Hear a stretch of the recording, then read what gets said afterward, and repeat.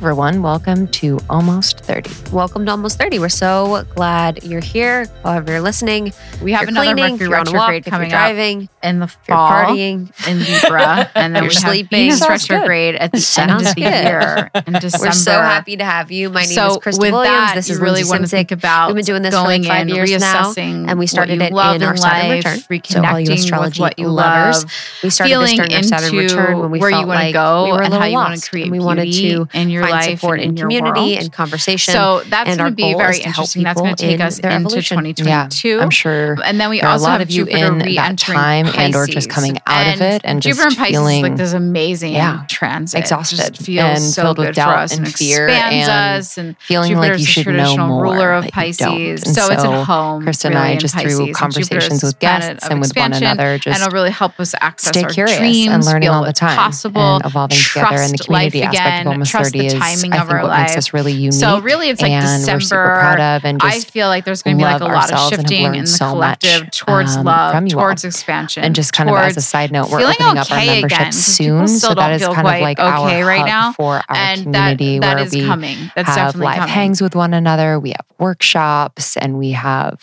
meditations and affirmations, daily journal prompts and resources, and just the ability to connect with one another. It's beautiful.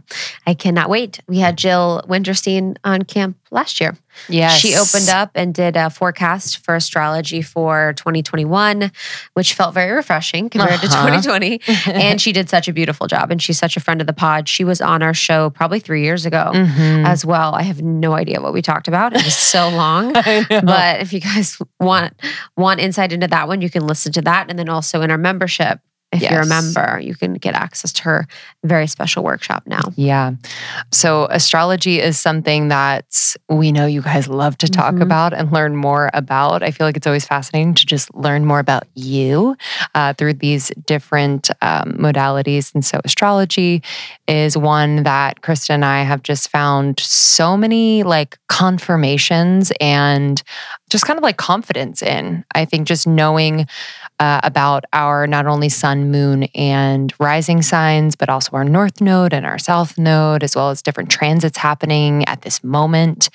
It's pretty accurate and very fascinating. And Jill is our go-to. She is an expert in astrology. She also just has her whole moon journal business, which are so beautiful. So through the cycles of the moon, she is putting out monthly and sometimes twice monthly journals to kind of facilitate your healing and reflection and manifestations during these times. Yeah, she's such a writer. Yes. Dude, so much writing. Could write for days. Like, how do you do that?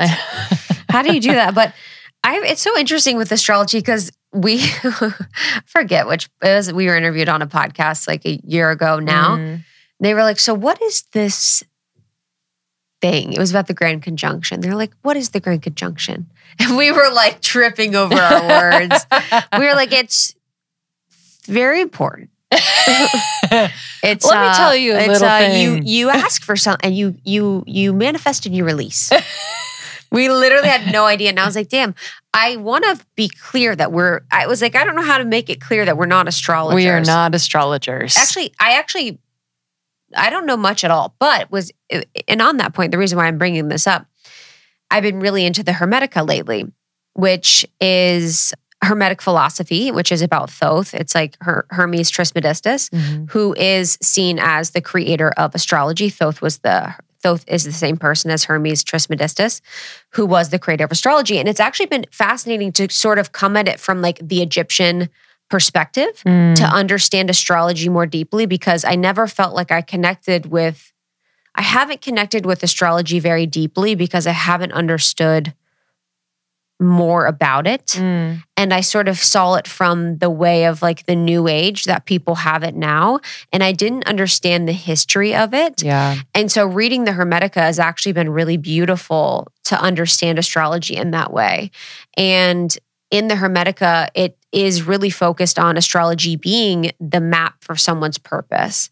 And to see that and to really get confirmation from Thoth, who is someone I read about quite often, and the Hermetica is a book I really respect, has been kind of reinvigorated my love for astrology. Yeah, to understand the origin. I feel like just allows you to trust it a little bit more as well. I think there's a few different origins. It's kind of like tarot, where they're like, oh, it's originated in all these different places, but the Hermetica, says it was like channeled through Thoth, basically. Very cool. Yeah.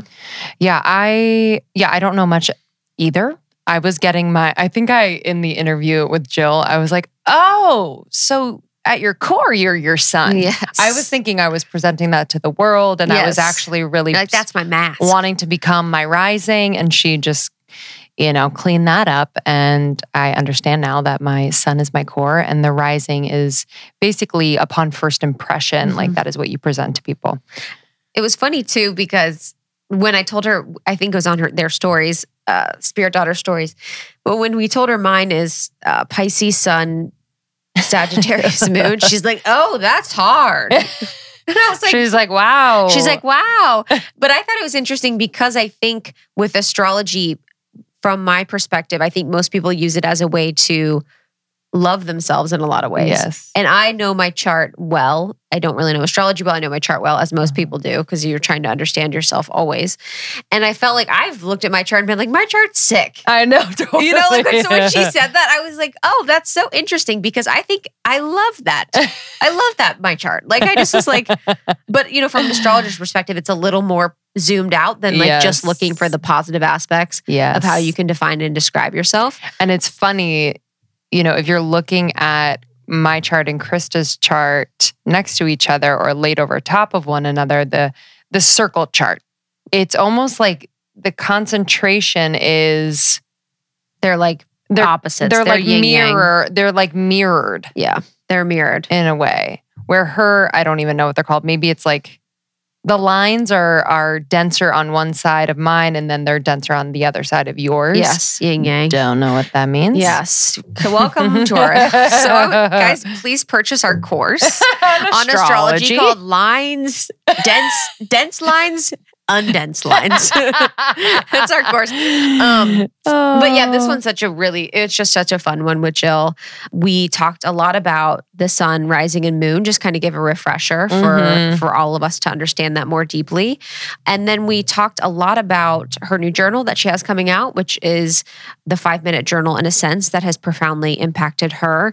We talk about Cancer season, which is what we're in right now. So we go into detail about what's going on there. We talk about the eclipses that are happening this year. And then we did a refresh on the rest of 2021 astrology. So this is just like a beautiful, fluid conversation with her that we really, really loved. Yeah. Thank you so much, Jill, for joining us again. You can learn more and get her journals and workbooks at spiritdaughter.com. You can follow her on Instagram. One of my favorite Instagrams in the game, at Spirit Daughter. And if you love this episode, it would mean the world if you shared it with a friend, whether it's just texting it to them or maybe sharing on Instagram or messaging it to them.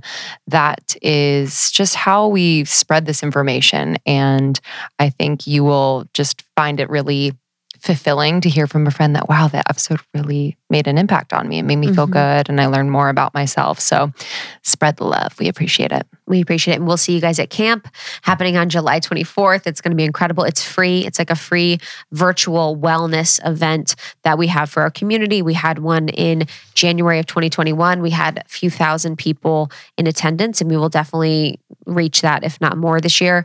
And people said it's one of their favorite parts or things that we've ever done, just because of the energy, the information. It's really, really new paradigm. And the speakers and teachers and healers that we have joining are incredible. Yeah, you can check out the lineup at almost30.com/camp, including Africa Brooke and Radhi Devlukia Shetty and Debbie Brown and many more. So check it out. It's free. Reserve your spot now. We will see you on the other side of this episode. Enjoy. Thank you so much.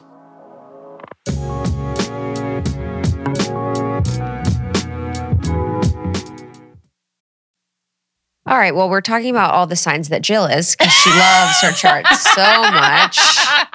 So Leo season's the best because Jill's a Leo. So Spirit Daughter's back in the house. And we were actually just talking about, we're in Cancer season now. And then we're talking about Leo season coming up. Why does everyone love Leo season? Everybody, I have a few I have many thoughts about why people love Leo season. I think Leos personally love their sign. Every Leo, myself included, I've ever met they know their sign, first of all, even at a young age, because it's like the lion. So it's fun, right? When you're a kid, you're like, I'm the lion, roar, I mean, even my 2-year-old he's a Leo and he points at the lion and he just like, roar, and he hasn't connected the dots yet, but little kids love lions. So I think it starts from an early age that Leos actually just love their sign. Every Leo I've ever met is like, I'm a Leo. We actually once held this huge full new moon circle at Wanderlust years ago. It had like 75 people in it. And we went around the circle and we were like, what's your sign? And everybody's like, I'm a Pisces, I'm a Virgo. And every time we got to Leo, they wave their hand and go, I'm a Leo. My God, so true. Every Leo. So true. I do feel like there are signs that like have shame around them. They're like, I'm a Gemini. Like a Gemini. Yeah, they're like, I'm a Gemini. Yeah, there's some signs that get bad raps. I don't think there's any good signs or bad signs. Course, I think they're equal in nature. They all have their highs and low sides, which we can talk about later. But Leos, they love being a Leo. But then Leo's season itself comes at the height of summer, comes in August. Yeah. Everybody's vacationing. Leo's known, that time of year is just known for enjoying life, celebrating life, having fun, relaxing, taking off, finding your joy, which Leo is so much about, finding the joy of the heart, heart's joy. And so I think it's just, known that like it's August, it's Leo season. Yay, let's party, let's have fun, let's hang out with our friends. So, it's become this time that everybody gets really excited about, whether they're a Leo or not. It is, at Spirit Daughter, it's our best-selling issue ever. Really? Wow. And I'm always like, is that because I'm promoting it differently? Or with my birthday cake? Because I'm a Leo. Like, what's the marketing angle here? You're like, did y'all see the Leo book? Why is this Leo season? And Leos are stuck up, so they want to read about themselves. They're very much about themselves now. Yes. Why is this Leo season different or really good? So this Leo season, I think, is particularly special because we have 2 full moons in Aquarius. Ooh. So every sun season has its full moon and its opposing sign. So in Cancer season, we have the Capricorn full moon. Next season, which will be Virgo, we have the Pisces full moon. So the 12 signs come in pairs. They come in opposing pairs. So every sign has another sign that opposes it in the sky or on the zodiac wheel. And so for Leo, its opposing sign is Aquarius. And so normally any other year, we'd have 1 full moon in Aquarius. This year, we have 2 full moons in Aquarius, which is a very special and rare event. We're getting this like double dose of Aquarian energy on the full moons. And then also the new moon in Leo, which is August 8th, occurs at the peak of Lionsgate. And Lionsgate is this special time that this like portal basically opens and we get downloads of information from the cosmos. And the peak of Lionsgate every year is on August 8th. And that is when the new moon in Leo happens to occur this year. Is that, so the Lionsgate portal, is there something with like the location of the earth relative to the moon or sun that gives a thinning of the veil, or what exactly is the alignment of the star Sirius. So it's actually Sirius is aligned at that point with the sun, and then also the galactic center, which the galactic center is the point that the entire Milky Way revolves around. And is that in the center of the sun? The galactic center? Yeah. No, it's the center of the Milky Way. So it's like everything revolves around this point. You can think of it as like the center of the universe as we know it. Is it like a black hole? It's not really a black hole, but it's just, it's the center. I don't think an actual black hole is there in terms of, definition of black holes. But yeah, so it's lined up with the star Sirius, lined up with the sun and the earth. So earth, sun, and they're all in alignment. And this is what the Great Pyramids were built around. The Sphinx in Egypt is said to hold up the Lion's Gate, to hold it open. Back then, it also coincided with the overflowing of the Nile River, so it was correlated with abundance and fertility.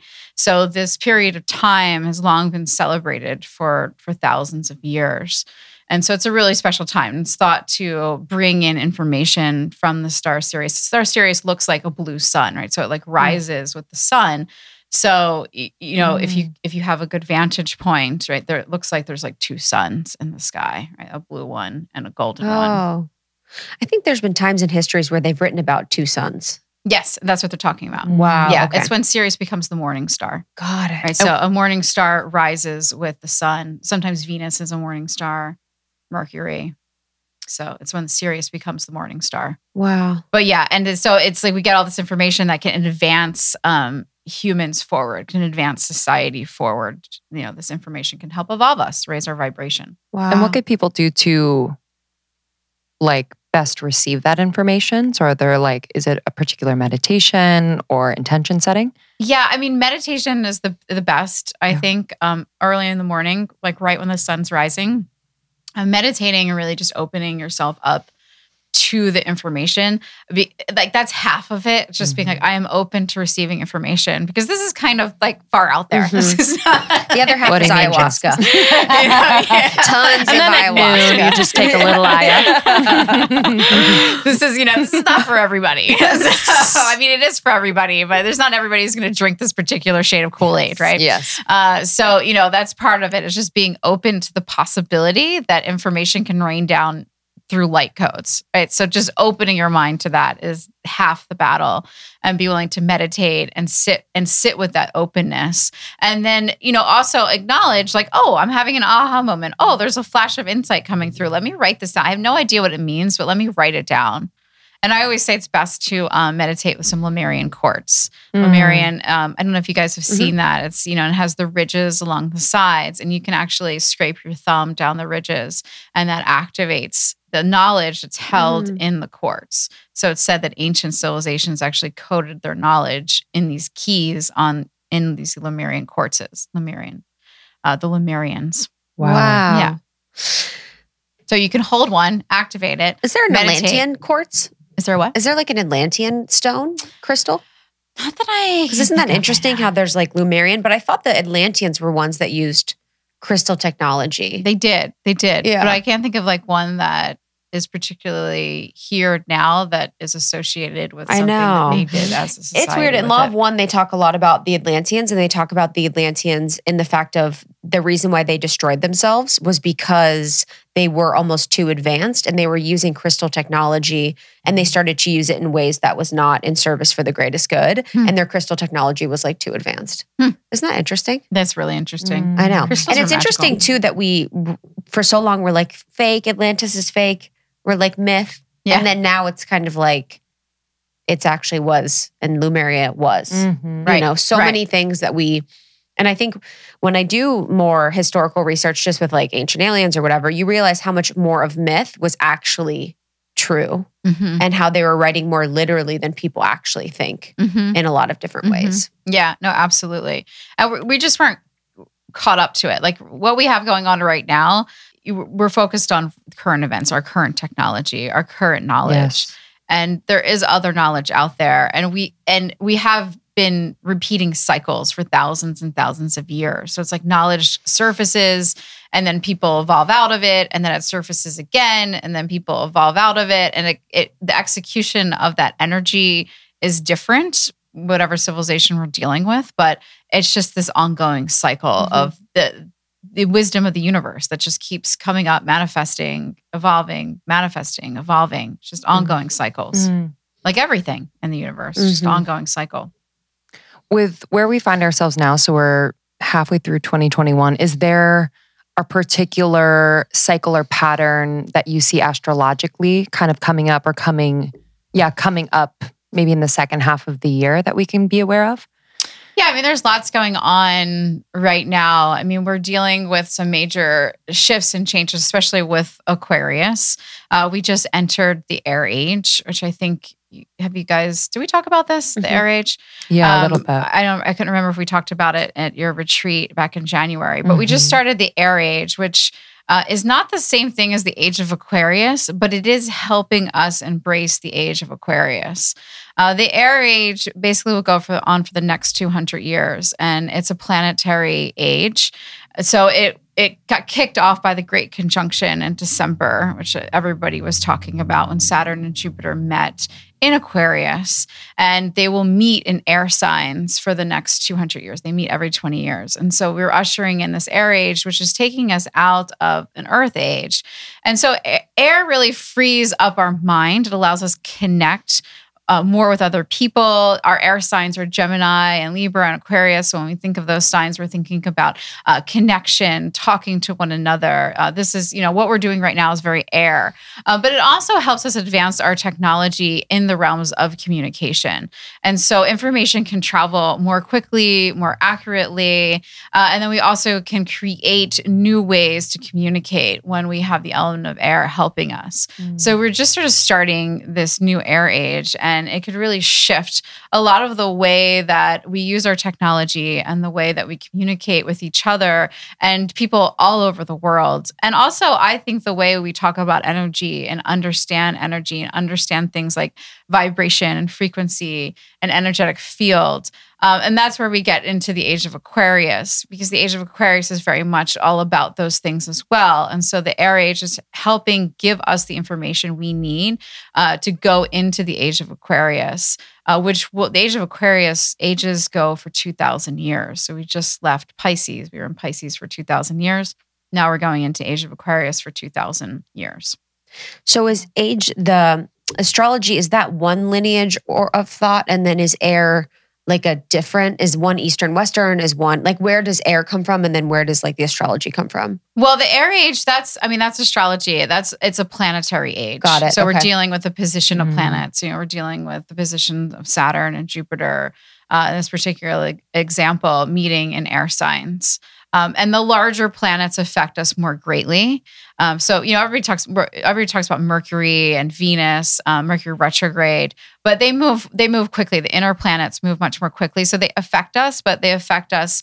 It comes in and out. Whereas the outer planets, like Saturn, affect us to a much greater degree because they move more slowly. So they're in a sign for longer.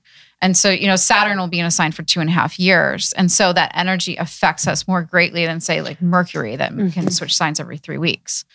So, when we're talking about an air age, we're talking about planets. When we're talking about like the age of Aquarius or the age of the 2000, that's more about where the sun is positioned during the vernal or spring equinox. So that's an actual like positioning in the sky. And it moves backwards. So it started in Aries, and that's why the spring equinox is the start of Aries season. And then it moved back to Pisces, and now it's shifting back to Aquarius. So that technically will be where the sun's positioned on the vernal equinox. I feel like it's cool that we're alive. I know. When it changed. I know. What's the significance of like experiencing that transition of age? I think, with any transformation, it's incredibly uncomfortable, i.e. everything we've gone through the last year.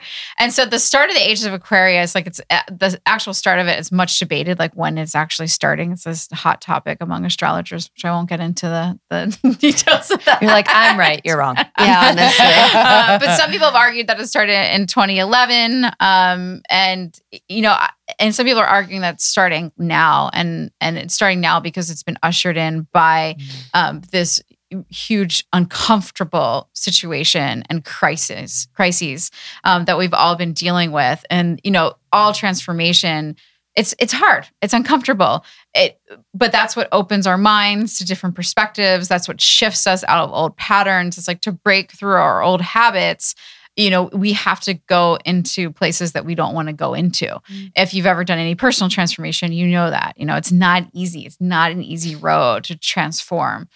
So, it's the writings on the wall, I feel like, with this year and last year, that this is the time that we're really transforming as a society into the age of Aquarius, which hopefully is as great as, the hippies in the 60s predicted.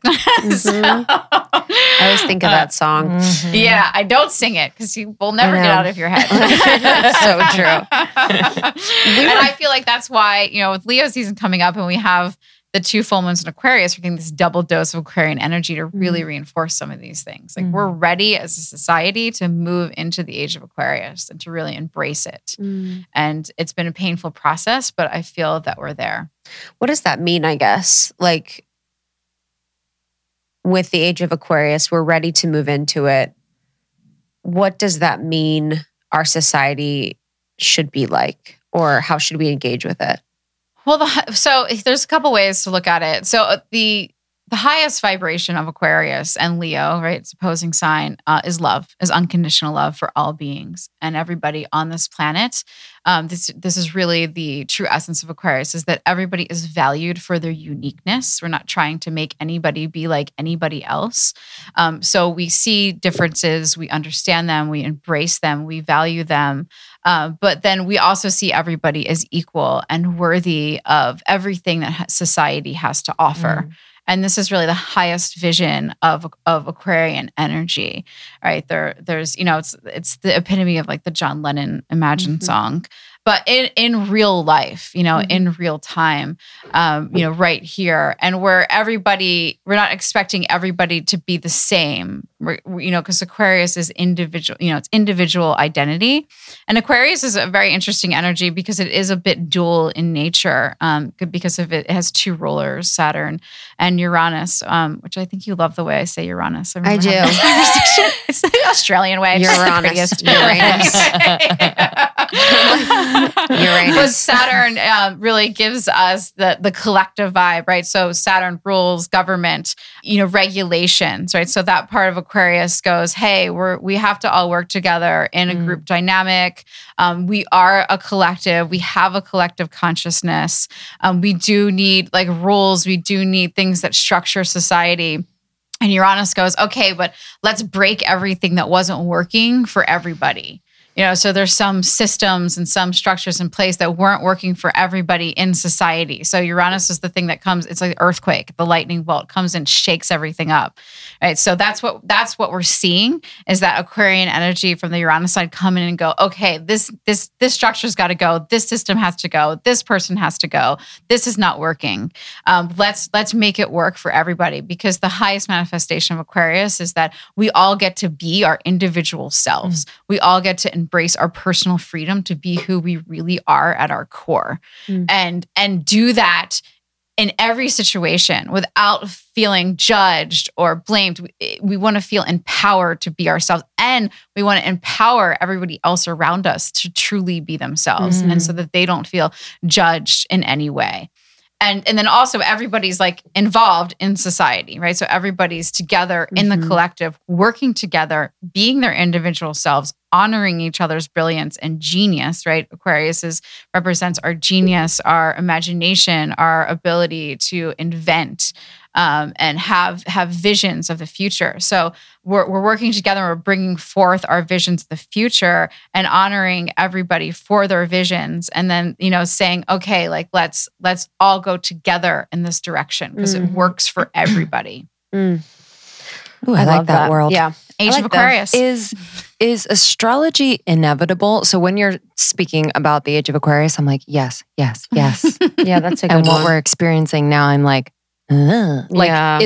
is free will? Yes. Could it not go with what is astrologically forecasted? Or is it always a part of the astrology?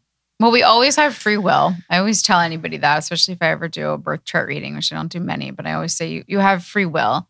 But there is this energy out there in the cosmos, and we can't deny it. Now the important part is that each energy is a low side and a high side. And so we have the free will to go high or low in many always in your individual life and as a collective. And so I really encourage people through astrology to learn what the high side is, especially when we're talking about these collective energies, and go for that. Like if you're ever reading anything about astrology and it scares you and makes you think that you're doom and gloom and like this horrible thing is going to happen, or like, oh, it's going to be a really hard weekend, like don't read that stuff. I mean, do to a certain extent to be aware of it. But if astrology is giving you anxiety, find somebody else. It doesn't have to be me or my page, but find another astrologer that shows you the opportunities, right? Because it's all opportunity. So you want to be aware of the low sides. You want to be aware of, the lower energies of Aquarius, for instance, if they start showing up in your life, and choose the high sides and listen to the people who tell you about the opportunities, how to use the energy to evolve, how to be aware of the potential downfalls, but to really hold in your collective vision, this higher side, this higher vibration. And so we definitely have the choice to choose low side, high side. And I do personally believe in the power of the mind is greater than anything. And, it is like a self-fulfilling prophecy. So if we all believe that this is going to happen, it's going to happen. Like one of the things about Mercury retrograde, it's like everybody believes now, like when Mercury retrograde happens, we're doomed. Everything's going to fail. And then it's like, well, of course, everything's failing because everybody's expecting it to. Mm-hmm. It's like everyone's favorite because it's the most negative. And it's just such a scapegoat. Yeah. It's like, no, just like get your stuff together. Yeah. It is interesting how that's become a popular thing. Right. Because it's the low side. It's the low side. And there is an opportunity in Mercury retrograde. Yeah. And like, for instance, when I talk about Mercury retrograde, I do tell people what to be aware of. To be aware of the low sides, to be aware of the stuff that can go wrong. But then I always try and spin it for the high side and the opportunity and what is available to you during that transit and what you can really gain from that and how it can help you evolve. Right? There's benefits to everything. And so, it's our job as a collective to focus on these higher vibrations and these higher opportunities because they can be amazing. Mm-hmm. They can be absolutely amazing. And they are occurring. It's like Mercury retrograde's occurring, whether you subscribe to what it means or not, it is occurring. Like it's happening in the sky. Mercury appears like it's going backwards. It's not actually going backwards, but it appears like it's going backwards in our sky. So these things are happening. And so if you can use that to help you and help evolve society and help evolve yourself, like why not? Mm-hmm. But focus on the positive things. Focus on the opportunities. Mm-hmm. Yeah. So I guess what within a retrograde is an opportunity?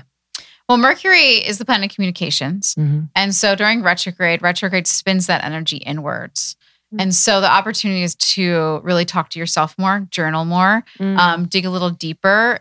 It also allows you to reprocess information that you heard, allows you to get closure on situations. Like there's always the funny joke that your ex always appears during Mercury retrograde. Well, that's because there's some things that weren't said. It's an opportunity for closure, or it's an opportunity to realize you don't need that person anymore in your life. You're moving on. Right. But there's an opportunity there, right? If your computer breaks or your meeting gets canceled, that's an opportunity to spend some time with yourself in reflection, or maybe go connect with nature, or maybe understand like why did this happen? Like when things go wrong, you always want to look at it like what did this bring me? What lesson did this bring me, or what can I now do with this time? Like this miscommunication, say it's something like you're supposed to have a meeting at 2, there's a miscommunication, the person you're meeting thinks it's at 4. Well, now you have an extra 2 hours to work with. Like what can you do with that 2 hours? What opportunity can you do that you couldn't have done if there wasn't miscommunication? I think too, with going in, it's like you have less opportunity for the communication issues if you're really just with yourself. Yes. Right. Right. So it's also that too. I'm curious about how do specific signs and which part of our signs or our chart should we focus on when we're thinking about the seasons? So like as an example, I'm a Pisces, and in Pisces season, I was like thriving, like felt amazing. I was very much in my feels. And then Aries season happened. And I've never actually experienced that consciously. I've never felt the seasons change and been like, oh, I like this and I don't like this. Mm-hmm. And when Aries season happened, I was like, oh, I actually hate Aries season. Like I really hate this. And I've never consciously had that experience of being like, oh, I can tell the difference. Yeah. So which signs or which parts of our charts do we focus on, and how can we prepare ourselves or understand how we're going to be affected by certain seasons? So this is a topic of like a book I'm going to write one day. Perfect. You're welcome. Just determined today. I'm like, where do we start? Yes. Our number one question is, how does this affect me? I mean, dude, honestly. Narcissism Society 101. You're like, hold on, let me answer. The moon's in Gemini. How does this affect me? Or it's Leo season. How does this affect me? Everybody says it's natural. Leo. That's the title of the book. Yeah. That should be. It is.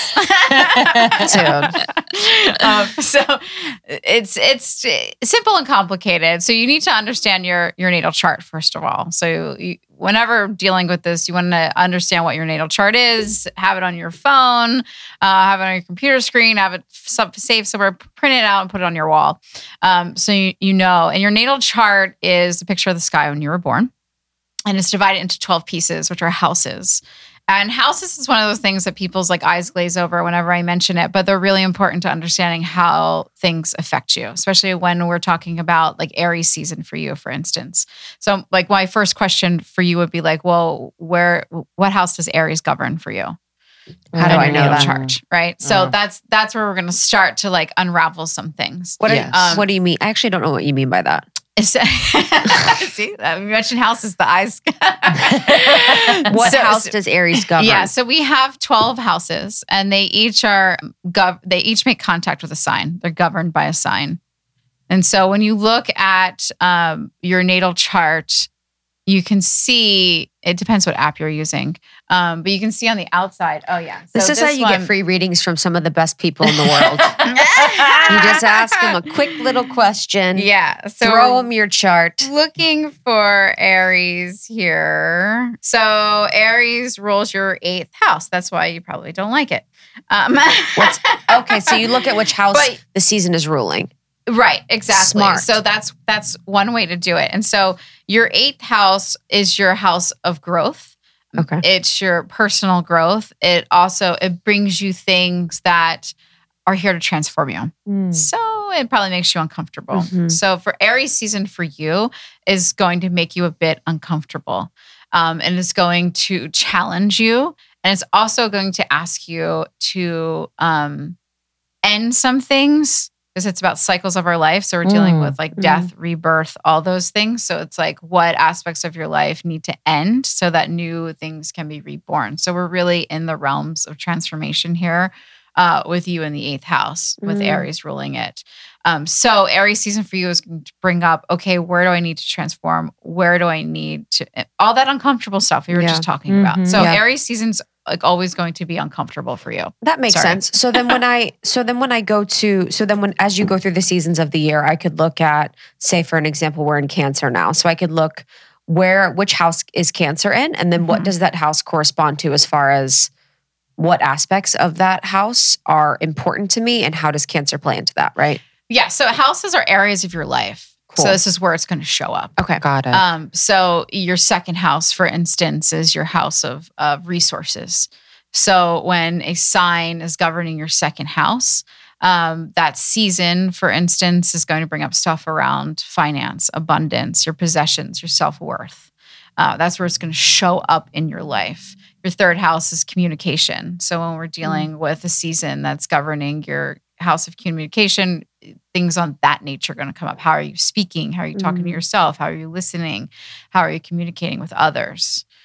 So we really can understand almost all of astrology through our houses that way, even like a moon. So a new moon will be transiting your house. So a new moon in Aries for you is transiting your 8th house, right? So that new moon energy is going to show up in the area of your house, in that 8th house. So if I had my Cancer, as an example, in the season we are now in the 2nd house, the new moon would transit the 2nd house.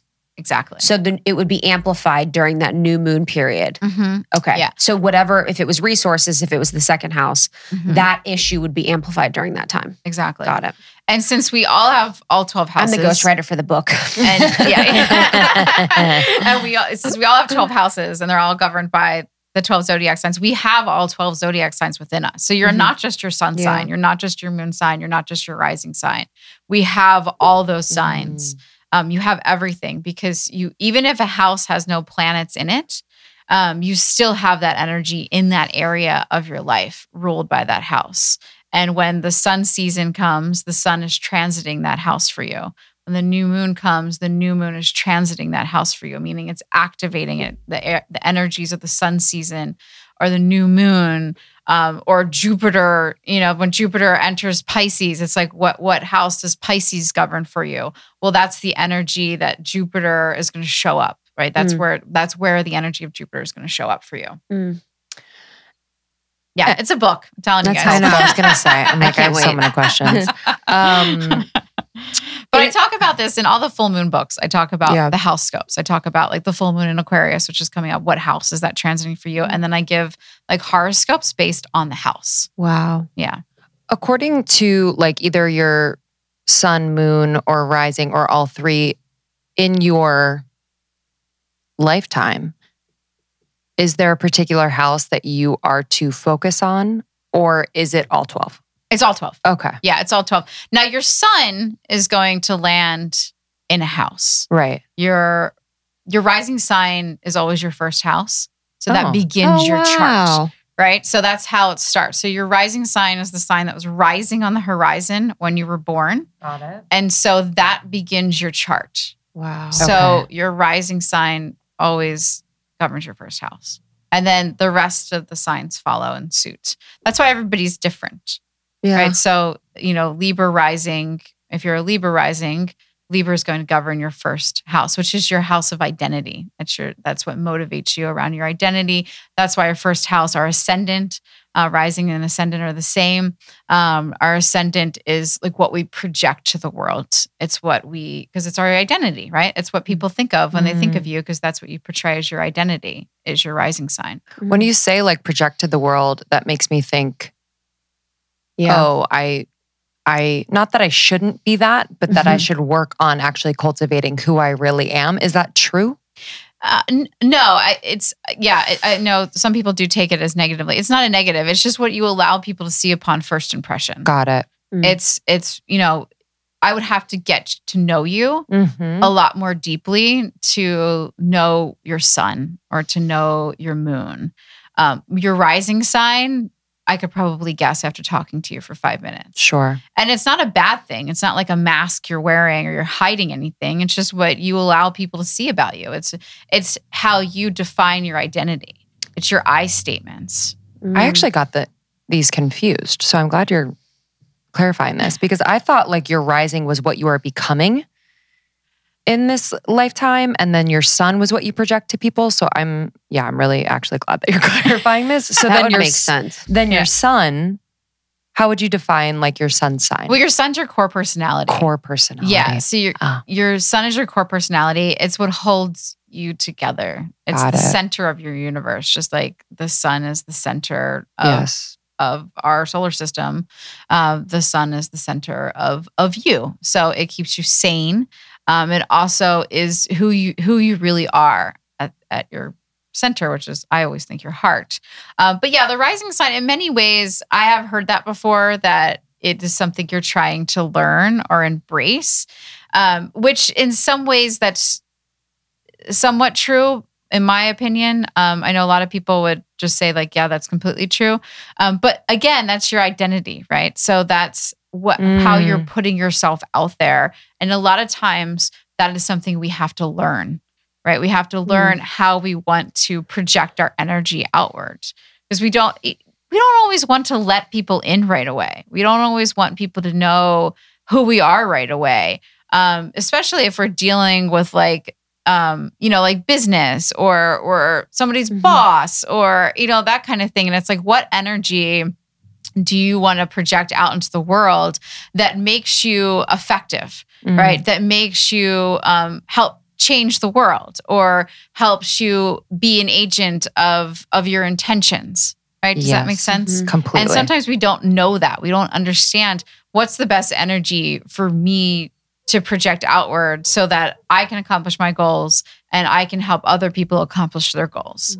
That's not always your moon sign. Right? It's probably not your moon sign. And it may be part of your sun sign, but really it's your rising sign. And we do have to learn it and understand it.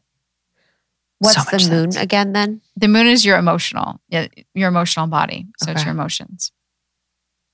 And that should be something that, I guess, how do you work with that? Well, that's So your emotions, it's kind of like your like id, if we're going to go to like Freudian psychology, right? So it's like your raw, no logic. There's just like pure emotion. And you work with it by being aware of it and holding space for it and understanding how it affects your conscious mind and your conversations, your interactions with yourself and with other people. But your emotional side, it's like we don't want to just like squander it. We want to listen to it, right? We want to hold space for it.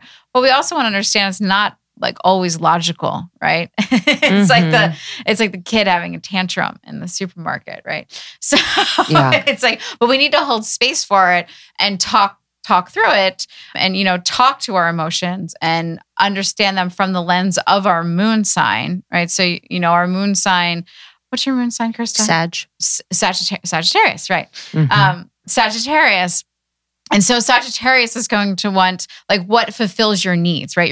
Your moon sign is very much like what fulfills your needs, your emotional needs. So for you, it's like when you're feeling maybe sad or you're feeling anxious, what's going to give you what you need? Sagittarius. Take a trip somewhere, plan a trip somewhere, get some new knowledge. Got it. Right? So it's like how we talk to that screaming child within us.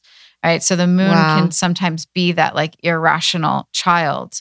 And then we can talk to that child and give it what it needs so that it feels fulfilled through the lens of our moon sign. Does that make sense? Yes, it does. But it's also interesting because like as a Pisces sun, I'm like, well, my sun is so emotional.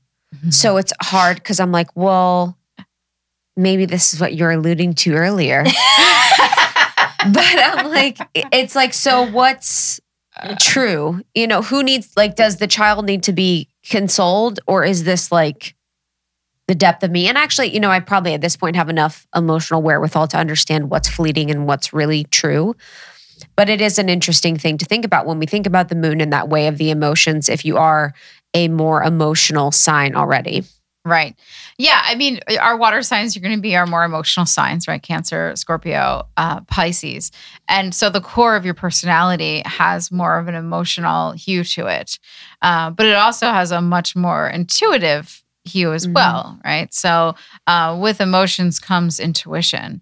And so when I think of like Pisces, I don't necessarily think of emotions. I think of intuitive knowledge, universal wisdom.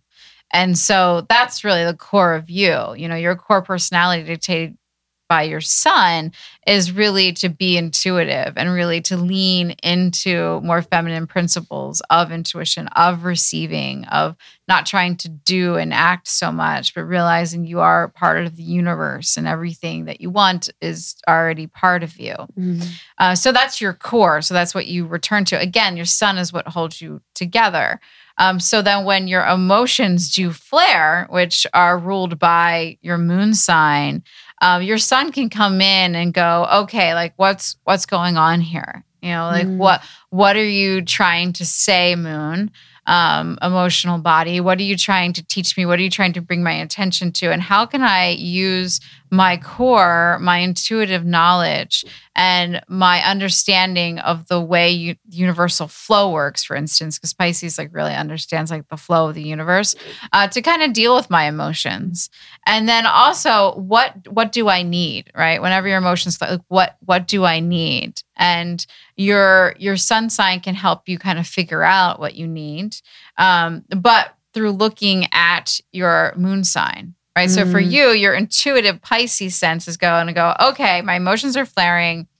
My moon sign says I need to travel because it's Sagittarius. I'm just oversimplifying this. It actually says a lot more, but my moon sign says I need to travel. Okay, I'm going to step back and use my intuition. What is my intuition telling me? Like, should I book a trip to Tahiti right now? Or should I just like go to the mountains to be alone? Or do I need people around me? You can inform the decision more from your core sun. Does that make sense? Yeah, no, that makes actually a lot of sense. I loved what you said. With emotions comes intuition. I think that's a really beautiful quote and like really liberating for any sign and women in general. To remember that. And I'm going to steal that and mark it as my own. It is my new quote on my page. Well, it does. Like, I always think like the emotions are the doorway because we feel our intuition. It's felt. Our intuition we feel it the same way we feel anxiety. It's a felt thing. Yes. And so in order to feel our intuition, we have to feel. And, when we feel everything. You can't just say, oh, I'm only going to feel the good stuff. It's like all or nothing.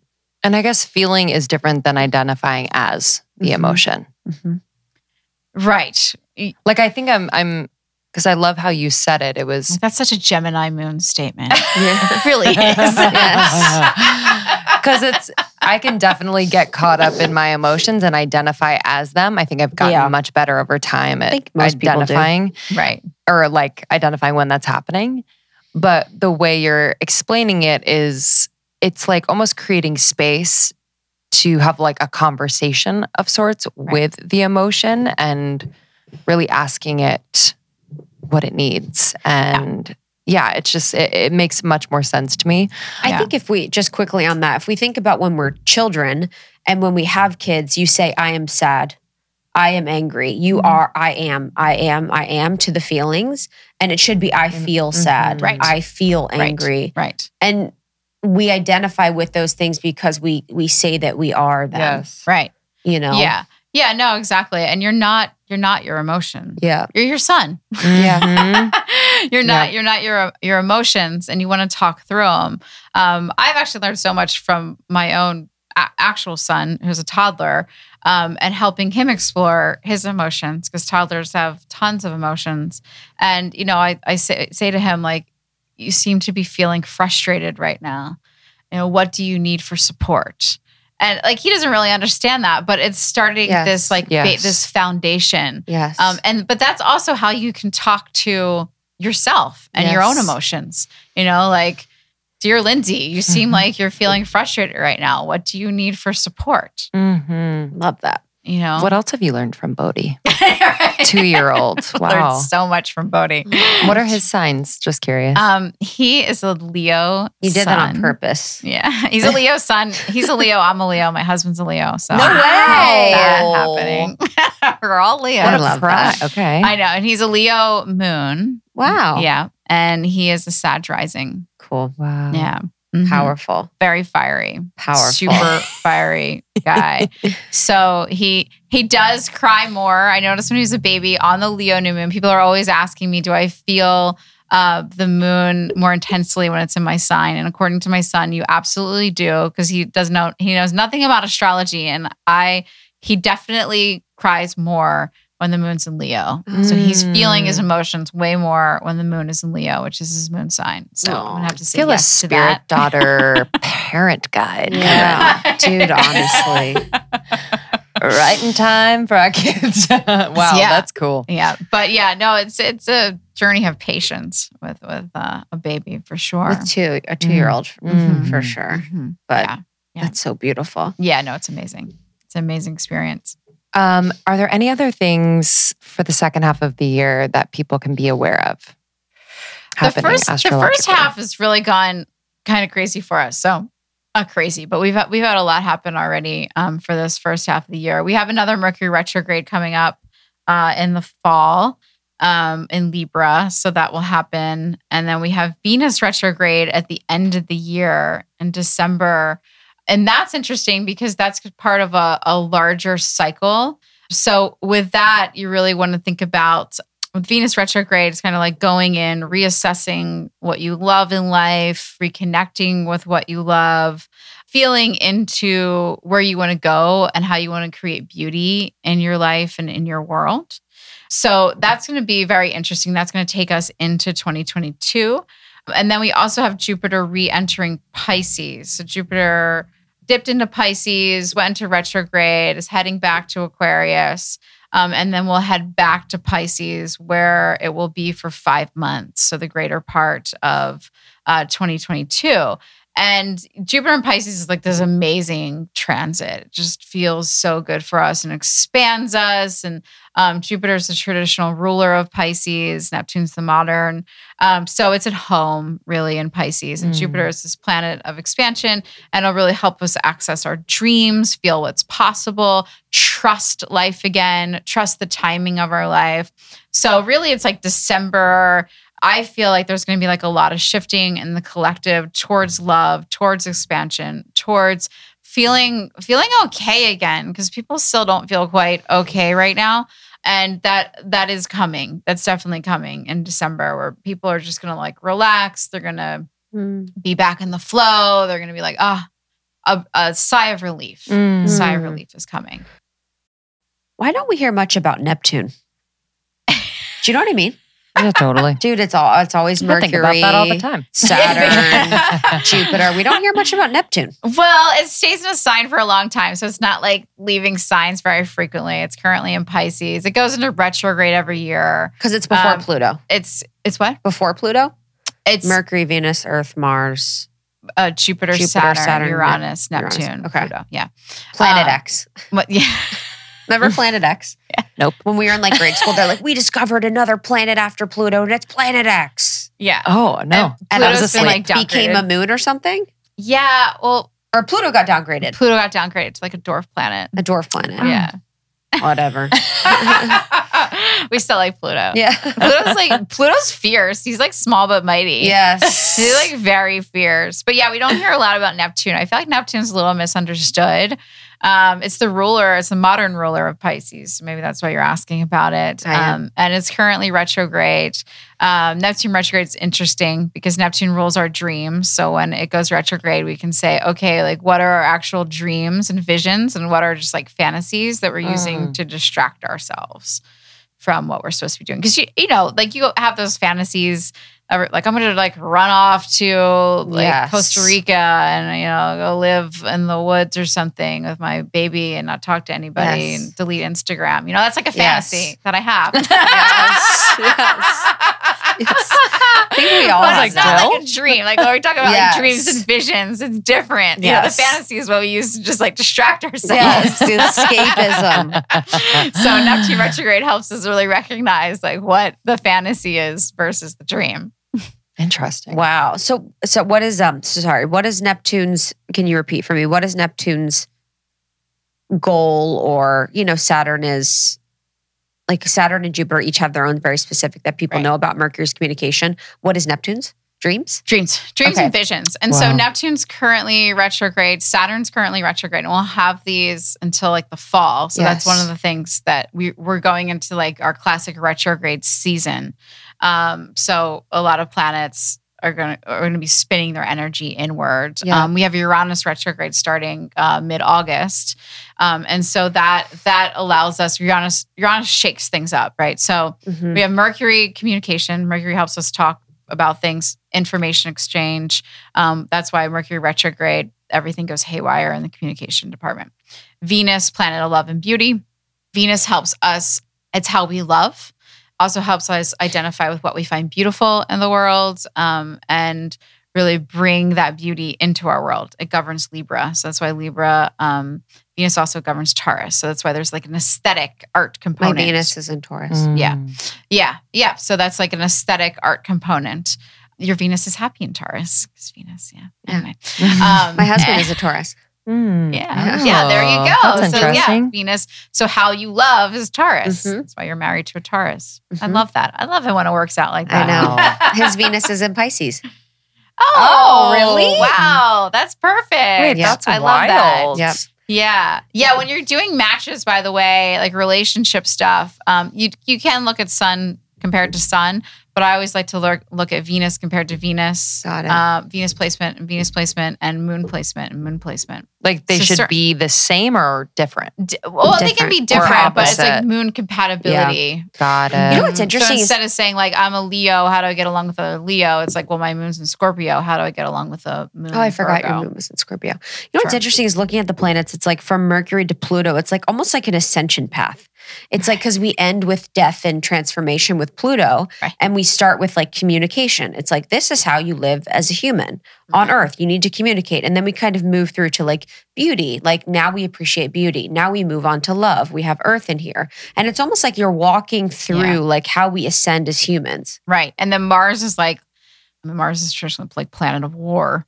But just duality. But also like passion and lust and like what are you willing to fight for? Yes. You know, and that's what your Mars is really about. We don't have a Mars retrograde this year, which is great. Mars retrograde really stirs things up. And that happened last year, and that really, really created some fires, literally. So, you know, we don't have Mars retrograde this year. So we've got that going for us. But yeah, and then, you know, we keep going. And so is Saturn's rules and structure and like living in a society. Yeah. And then, you know, we get to, Jupiter. We skipped Jupiter. Expansion, which is, Jupiter is almost a sun. Yeah, it was gigantic. Wow. And Jupiter represents our willingness to like take a leap and also shows us our potential. So we look at Jupiter in the chart and it's like, okay, that's where your potential is. Whatever sign and house Jupiter is falling in your chart, that's your potential. And so when Jupiter goes into retrograde, which is right now, that's what always dictates the second half of the year is like all the retrogrades. So Jupiter, which is retrograde, really spins that inward. So it teaches us to understand that happiness is an inside job and really like looking within to see where we're blocking our expansion, where we're blocking our potential. How are we selling ourselves short? Where are we not like living up to what we could be? Right? Because we're always given opportunities to expand, and sometimes we don't take them because we're afraid of success or we're afraid of how other people around us are going to feel, or all kinds of fears come into play. Like, will this be too hard? Like, you know, the up level is difficult. You know, it is. But Jupiter retrograde really asks us, okay, well, like what's blocking us, right? So we're going to be working with that energy for some time here. And then, Saturn rules responsibility. When we look at Saturn in a chart, it's like, okay, that's where you feel responsible, right? So that's where I think my Saturn's in Capricorn. Yeah. Okay. That makes sense. Yeah. So you feel responsible to work. I do. Yeah. You're always going to work a lot. Oh, you feel responsible to embracing new knowledge and perhaps sharing it with others, right? So, and it's also going to be where you see your karma. And Saturn? Oh, wow. Yeah. Saturn is the lord of karma. Saturna. Wow. They say that Saturn is where bad aliens live. They say it's going to be part two. The portal for bad aliens. That's all I'll say. And then Uranus breaks everything up because, you know, before telescopes, we had no idea Uranus existed. So people discovered Uranus and they were like, whoa, like that really, you know, challenges everything. And so that's why before Uranus was discovered, Saturn ruled both Capricorn and Aquarius. Oh, wow. But I guess discovered with telescope by modern man, but it was probably documented historically. Well, it was discovered by modern man 1781. Huh? And by a telescope. Huh. Was it not William written Herschel. like? Was it not like written? I just read or documented like from a historical perspective over the years. So we stopped it. In astrology, there was no Uranus until they didn't even after it was discovered, they didn't start attributing it in astrology as like the ruler or even your house placement or anything like that until the late 1800s, early 1900s. Yeah. Oh, wow. Yep. So until the late 1800s, Saturn ruled both Capricorn and Aquarius. There was no Uranus. Whoa. Yeah. Wow. Yep. But we had Pluto. No, there was no. Okay, there was no Uranus. There was no Neptune, and there was no Pluto. Whoa. And that's why traditional astrologers sometimes don't even consider those planets. So, for instance, Pisces, traditional ruler is Jupiter, modern ruler is Neptune. So Jupiter ruled Pisces for X amount of years. Is that Vedic? Would that be the difference between Vedic astrology? No, just some Western astrologers are just traditional. There's some astrologers that are just like, nope, Jupiter is still the ruler of Pisces. We're not even considering Neptune. What is Vedic astrology? Vedic astrology is it's very different. Yeah. It's like if you look at a Vedic chart, it's square. So it still involves planets, but it talks much more about like lunar nodes. And then they have these other placements, I forget what they're called off the top of my head, that they put a lot of emphasis on. And it's very much more predictive than Western astrology. So I use astrology more as like, this is how you can evolve. This is your opportunities for growth. These are issues that could come up in your life. This is how to deal with them. Whereas Vedic is much more like, you're going to fall ill at this year at this time, or you're going to get married this time at this year. Whoa. So it's much more predictive. Cool. Mm-hmm. Yeah, it's cool. It's a similar system, but also completely different. Wow. Yeah. I know. I get like confused as to what I can and you're a believe. different person. I'm not a different person, but you're a different sign. Yeah. In Vedic. Yes. Oh, that would confuse me. me. I think I'm a Virgo. I could see that. Vedic, yeah. We talked a little bit before about what you guys are working on now, which is so exciting. And you talked a little bit about manifestation oracle cards. Mm-hmm. And I would love to talk a little bit about manifestation and how you use the rituals that you have in the cards and then also astrology to manifest. You ask the big questions. It's a hard day at almost 30. Pop quiz, baby. Show us why you're the best. Well, okay. So lunar cycle, we use lunar cycle, right, to help us set intentions, to manifest those intentions. So on the new moon, which is what the new moon workbooks are all about, is writing your intentions for that lunar cycle. So your intentions are like your visions, right? Your goals, not necessarily goals. It's more like a lifestyle. You're going to embrace what you see happening in 6 months, a year, whatever time frame you want, your intentions of your life. And so we put those out into the world. 2 weeks go by, we have the full moon, right? And the full moon helps us do the work to manifest those intentions. And so manifestation is bringing those intentions into reality. So taking those visions, taking those dreams and making them real. Like, how do we actually make them concrete so that they are our lives? They're no longer just visions. They're the lives that we're living every single day. So in order to manifest our visions, we normally have to do some work, right? It's very rare that you can just be like, this is what I'm going to do. And then poof, it appears. Some people are that powerful, but usually we have to go within, we have to do some shadow work. We have to clear out some blocks within us, some self-doubt, some limiting beliefs.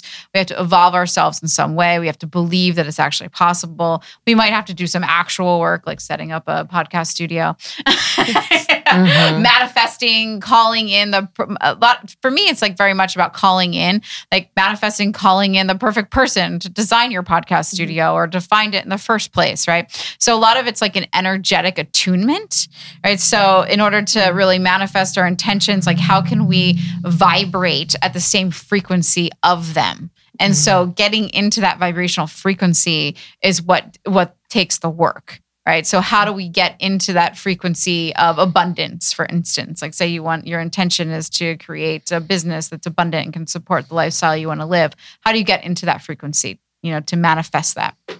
And so the manifestation cards that we created really help you every day work with your intentions. So they're geared around little short practices. So you pull a card, maybe it says like, let go. And so, you do a little practice that's in the book. It has a companion book with it that helps you figure out, okay, what do I need to let go to tune my energy to manifest my intentions, right? So it helps you along the way because we have the new moon. 2 weeks later, we have the full moon. 2 weeks later, we have the new moon. There's a lot of space in between new and full moon. And so every day you can write in the daily and the journal that we just put out as well. And you can pull your card for the day, and that can help you that day work with your intentions and do the work you need to on your own energy, your own frequency, your own whatever it is you need to work on to manifest, to bring your visions into life and to live the life that you're worthy of, right? That you deserve. That is your potential. Love that. So Did powerful. that answer your large question? Okay, and good. so this deck is. Did that answer your large question? So this deck is available now. We're mid-July. It is coming. Great. Yeah, Soon. it is coming But right soon. now we got the daily journal. Right now we have the daily. Which is powerful. I loved hearing just your inspiration for that. And I feel like I have my journal that I use. It's not like a 5-minute one, but I'd love to hear about the daily journal. The daily we just launched a little less than a month ago. And that is based on my personal practice. And so one of the questions we noticed with coming up all the time, along with how does this affect me, was, Jill, what's your morning practice? Everybody wanted to know what I was doing in the morning. And my morning practice is pretty simple. I meditate every morning. I get up pretty early. I meditate before the baby gets up. And I've always written a gratitude list. And then I do this practice, the 5-5. And I've literally done this for 15 years. I have journals and journals and journals of this practice. And it's a very simple list. It's just 5 things you want to do for the day and 5 things you want to do for your life. And so you can look back and see like the themes that are coming up on the to-do list. You can kind of see like, how do you feel about your day? It's like a barometer for like, do I like my life? Do I need to change something? Am I liking everything I'm doing for the day? I'm not liking anything at all. Like, what needs to shift? And then the 5 things you want to do in your entire life is more about like looking it over and seeing like, okay, well, what do I want to write my intentions around? What do I want to manifest? What themes are coming up? Am I writing like, I want to sail around the world every day? Well, maybe I should buy a boat and learn how to sail, that kind of thing. So that comes up on mine almost every day. So sail around the world. I see you on the sea. And you know, you can look back. Like I look back and I can see things come. Like Be on Oprah has been on that list for like 10 years. So Oprah, if you're listening, this is it. She does. She does. Yeah, we're number 1 on her list. But like that's something I really want to do. You know, it's like it helps you hone in because like we have different dreams, we have different visions. We're allowed to change, but some things are going to stay constant. And this practice helps you see the constant thread of your dreams throughout your life. Wow. So that list of what I'm doing today is kind of like a to-do list. It's kind of like a to-do list, but you have to limit it. The challenge is to limit it to 5 because, you know, our to-do list can get like pages long, like 5 things you have to do today. So it keeps your priorities really on track. Got it. And it's like shave my legs. Yeah. And also it could just be like, relax, do yoga, feel content. You know, it's like there can be like creative things in there as well. It's not just like do a podcast with these chicks. Sure. That makes sense. But you know, it can include other things like that. But the point is that you limit it to 5. You know your priorities. Even if you don't look at the list again, it's like in the back of your mind throughout the day. It really keeps you on track. But then you also know if you like your life or not. Like, do you like that list every day? You know, are you dreading that list? Like, how do you feel about? Do you need to change something? A little mirror every morning. Wow. Yeah, and then there's some like bonus mantra material in there and some like night questions as well in the journal.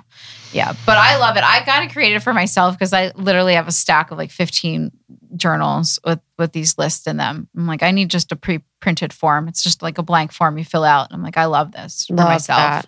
Beautiful. Yeah, anything you create is just so beautiful and so supportive in people's every day. Yeah, it's really incredible. And I wouldn't go to anyone else for. Yeah, your writing is crazy. Thank you. I write a lot. You write a lot. I write a lot. That's usually my answer when people are like pinging me. I'm writing, leave me alone. Yeah, honestly. It's true too. It's dreamy. There's so much in here. Last question for me. What do you think about, there's so many astrologers out there. What do you think about you as it relates to your chart that makes you so successful? Like you've really managed to scale a really successful business that has tangible impact in the world. What do you think about you makes you like stand out? I'm a Leo. It's me. I have 4 cosmic bodies in Leo at the top of my chart in my 10th house, which is the house of career. So I was in a way like born to be seen in the public in some way and to lead. Yep. Right. Leadership, Leo, and be vulnerable. I actually am really diving into vulnerability and learning how to be a leader much more. I started working with an executive coach just for this purpose and learning how to lead with vulnerability and, you know, really show up the best I can be as a leader for other people in the community, also like our org, like all that stuff. So it's something I'm love to dive into and work with. And I think it has helped me make me successful. I also have a moon in Scorpio, which has caused a lot of friction and tension in my life. It's like a square aspect to all that stuff in Leo, and squares, 90-degree angles, cause tension in your life. So I've been through a lot. I've been through a lot, which is also another book. There might be a memoir. I think that book's going to get me on Oprah, the memoir book. Go. Just telling you, calling there it. There we go. But you said it here. So I've been through a ton in my life. Like, so I don't even talk about it. Just so much. And so I have a lot to draw from as far as like pain and rebirth and transformation, and all those things and all these practices that I've written in my journals and I give to others. I've done them through some of the most terrible times of my life, sometimes at 3 a.m. in the morning on the full moon when I couldn't sleep, and I'd get up with my dog and my tea and I'd do a practice, and now it's in a book for other people. So I have a lot of material to draw on. And I've always been interested in psychology. I have my master's in psych, and I feel like I was sort of born into this world to do work on myself because I'm interested in it. And then I like have all these situations that require me to do work on myself to get over them and deal with them and process them. And so then I draw on all of that, and my Leo steps in and goes, okay, like, and instead of just like sitting in your Scorpio self in your house, in your cave and not talking to anybody, because that's what my moon Scorpio wants to do is hide. My Leo's like, nope. You're going to go on Instagram and you're going to tell everybody about it. And hopefully you're going to look good doing it. Fix your hair. Wow. I can't wait for that memoir. Yeah. One day. Yes. When I get more time to write. Yes. I mean, I don't know how you do it. I'm like, can't you just use some info from before? That's as hard as you can't you can't just like use something. It changes. Fresh. And I always like feel guilty. Like I have recycled like some of the yoga and the meditation because I'm like, I can't rewrite the yoga section every time because it's the same stuff. But no, it's always different because it changes and there's different aspects. Like sometimes Jupiter's in retrograde, sometimes it's not during the new moon in Cancer. Or, there's just different things that happen, different placements. And then the world's different. I write these books 2 months in advance, and I feel like any further out, I would get out of touch with what was actually going on in the world. And do you just sit and write like it is within you, or do you have resources that you tap into as you write? I just sit and write generally. She's like, I look at other astrologers' Instagrams. right. I don't know. I mean, that is a gift. I know. Truly. Yeah. I just sit. Do you use like a book, like an astrology book to kind of like look at aspects and numbers and stuff? I'll use like Planet Watcher, and I'll pull the chart, and sometimes I'll like pull books that like have nothing to do with astrology. Like I remember writing the Cancer book. I have bookshelves of books at my office. I have tons of books, and I remember looking over at my bookshelf and I saw that book, Messages of Water. Do you know that one? Yeah, I know. Hashimoto or something. Yeah, exactly. And it's like the pictures of the water crystals when you and I had that book. And I read parts of that book, and I was like, I just felt like I needed that inspiration, and none of that's in Cancer, but it helped me just get into the watery energy, the Hidden Messages in Water. It's by Hidden Messages in Water, Masaru Emoto. It's like really, talked about it a lot. Really beautiful. Yeah. So they call it a pseudoscientific idea. Yeah. But I'll try and get into like the vibe, or sometimes I'll do like things like my husband always laugh at me because whenever I'm writing like Sagittarius, I'll go somewhere different. I once wrote the one Sagittarius this a couple of years ago. I wrote it in the car, parked in the driveway in Joshua Tree. And I was like totally blocked in writing it. And like we pulled up, we were meeting some friends out there, and I was like, I've got it. I've got Sagittarius. And just sat there and wrote the whole thing in the car while everybody else is like partying, and I'm like in the car writing Sagittarius. Wow. You're like driving. So sometimes I have to like switch it up, like go to a different scene or a different vibe. Like I write mostly from the office, but sometimes I'll like have to write at my house, or I'll go to like Cafe Gratitude and write, or like just need to switch it up. Wow. It's amazing. We're so excited. So Truly. the dailies are out now. The Oracle cards are on the way. And then the monthly books are journals for the seasons of each parts of the year, which are incredible. And that's spiritdaughter.com. Yep. Right. Yeah. Spiritdaughter.com. You are an amazing camp You're the speaker best. too. So we have our camp session on our website for our members. But we really appreciate you. We love Truly working with love you. you. Can't wait Yeah, for thank you. our retreat next year. Yeah, I love Listening working that. with you guys. Thanks for having me Yes. on. Awesome. All right, Always. guys. We'll see you later. Love you. Bye. Bye.